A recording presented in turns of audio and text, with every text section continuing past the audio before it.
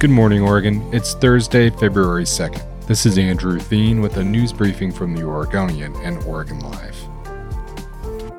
Thousands of high-income households across the Portland area haven't paid taxes that were approved by voters in recent years to fund homeless services and universal preschool.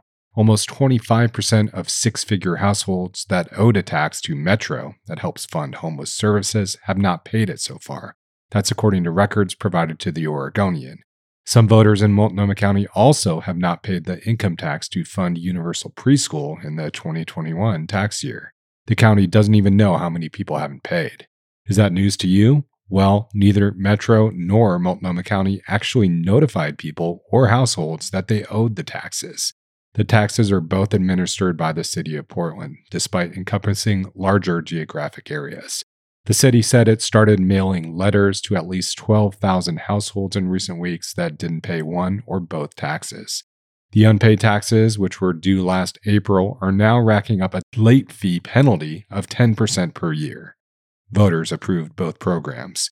In January 2021, Metro began collecting a 1% income tax from Clackamas, Washington, and Multnomah County households. The tax applies to individuals who made more than $125,000 per year, or couples who pulled in more than $200,000 per year. It also applies to businesses that generate at least $5 million. That program is to fund housing and homeless-related services. The preschool tax applies to people earning $150,000 or more in Multnomah County or $200,000 for joint filers. That's a 1.5% income tax. The tax rate goes upward for higher earners. County estimates that there could be roughly $4 million in uncollected taxes for this program so far, but they said even that could be higher than expected. Shemia Fagan appointed Molly Woon as the state's new elections director recently, tabbing a top Democratic Party official to lead the vital office. Woon said she won't recuse herself from an investigation into a $500,000 donation the party received from an executive with the FTX cryptocurrency exchange. The donation was the largest ever on record for the Democratic Party of Oregon. At the time, the party claimed the gift was from a Las Vegas cryptocurrency company known as Prime Trust. But after the Oregonian and Oregon Live started asking questions, the party revealed that Nishad Singh, the director of engineering for the crypto exchange FTX, was the actual donor. Under Oregon law, it's a Class C felony to make a donation under a false name. State election officials are deciding whether to forward the case to the Attorney General, Ellen Rosenblum, who's also a Democrat. The state says that Woon hasn't worked at the Democratic Party headquarters for more than 2 years, and she had no involvement in the donation or how it was reported or handled. The Democratic Party of Oregon appears to have used some portion of the FTX executive's donation to pay for several campaign mailers attacking Republican candidate for governor Christine Drazan. That's according to disclosures on those mailers that listed Prime Trust as a donor who contributed to them. The party has not returned the donation to Singh. More bad financial news for Oregon's tech industry. Intel shocked workers Tuesday night by sharply cutting compensation following a brutal quarterly earnings report released last week. The chipmaker is Oregon's largest corporate employer.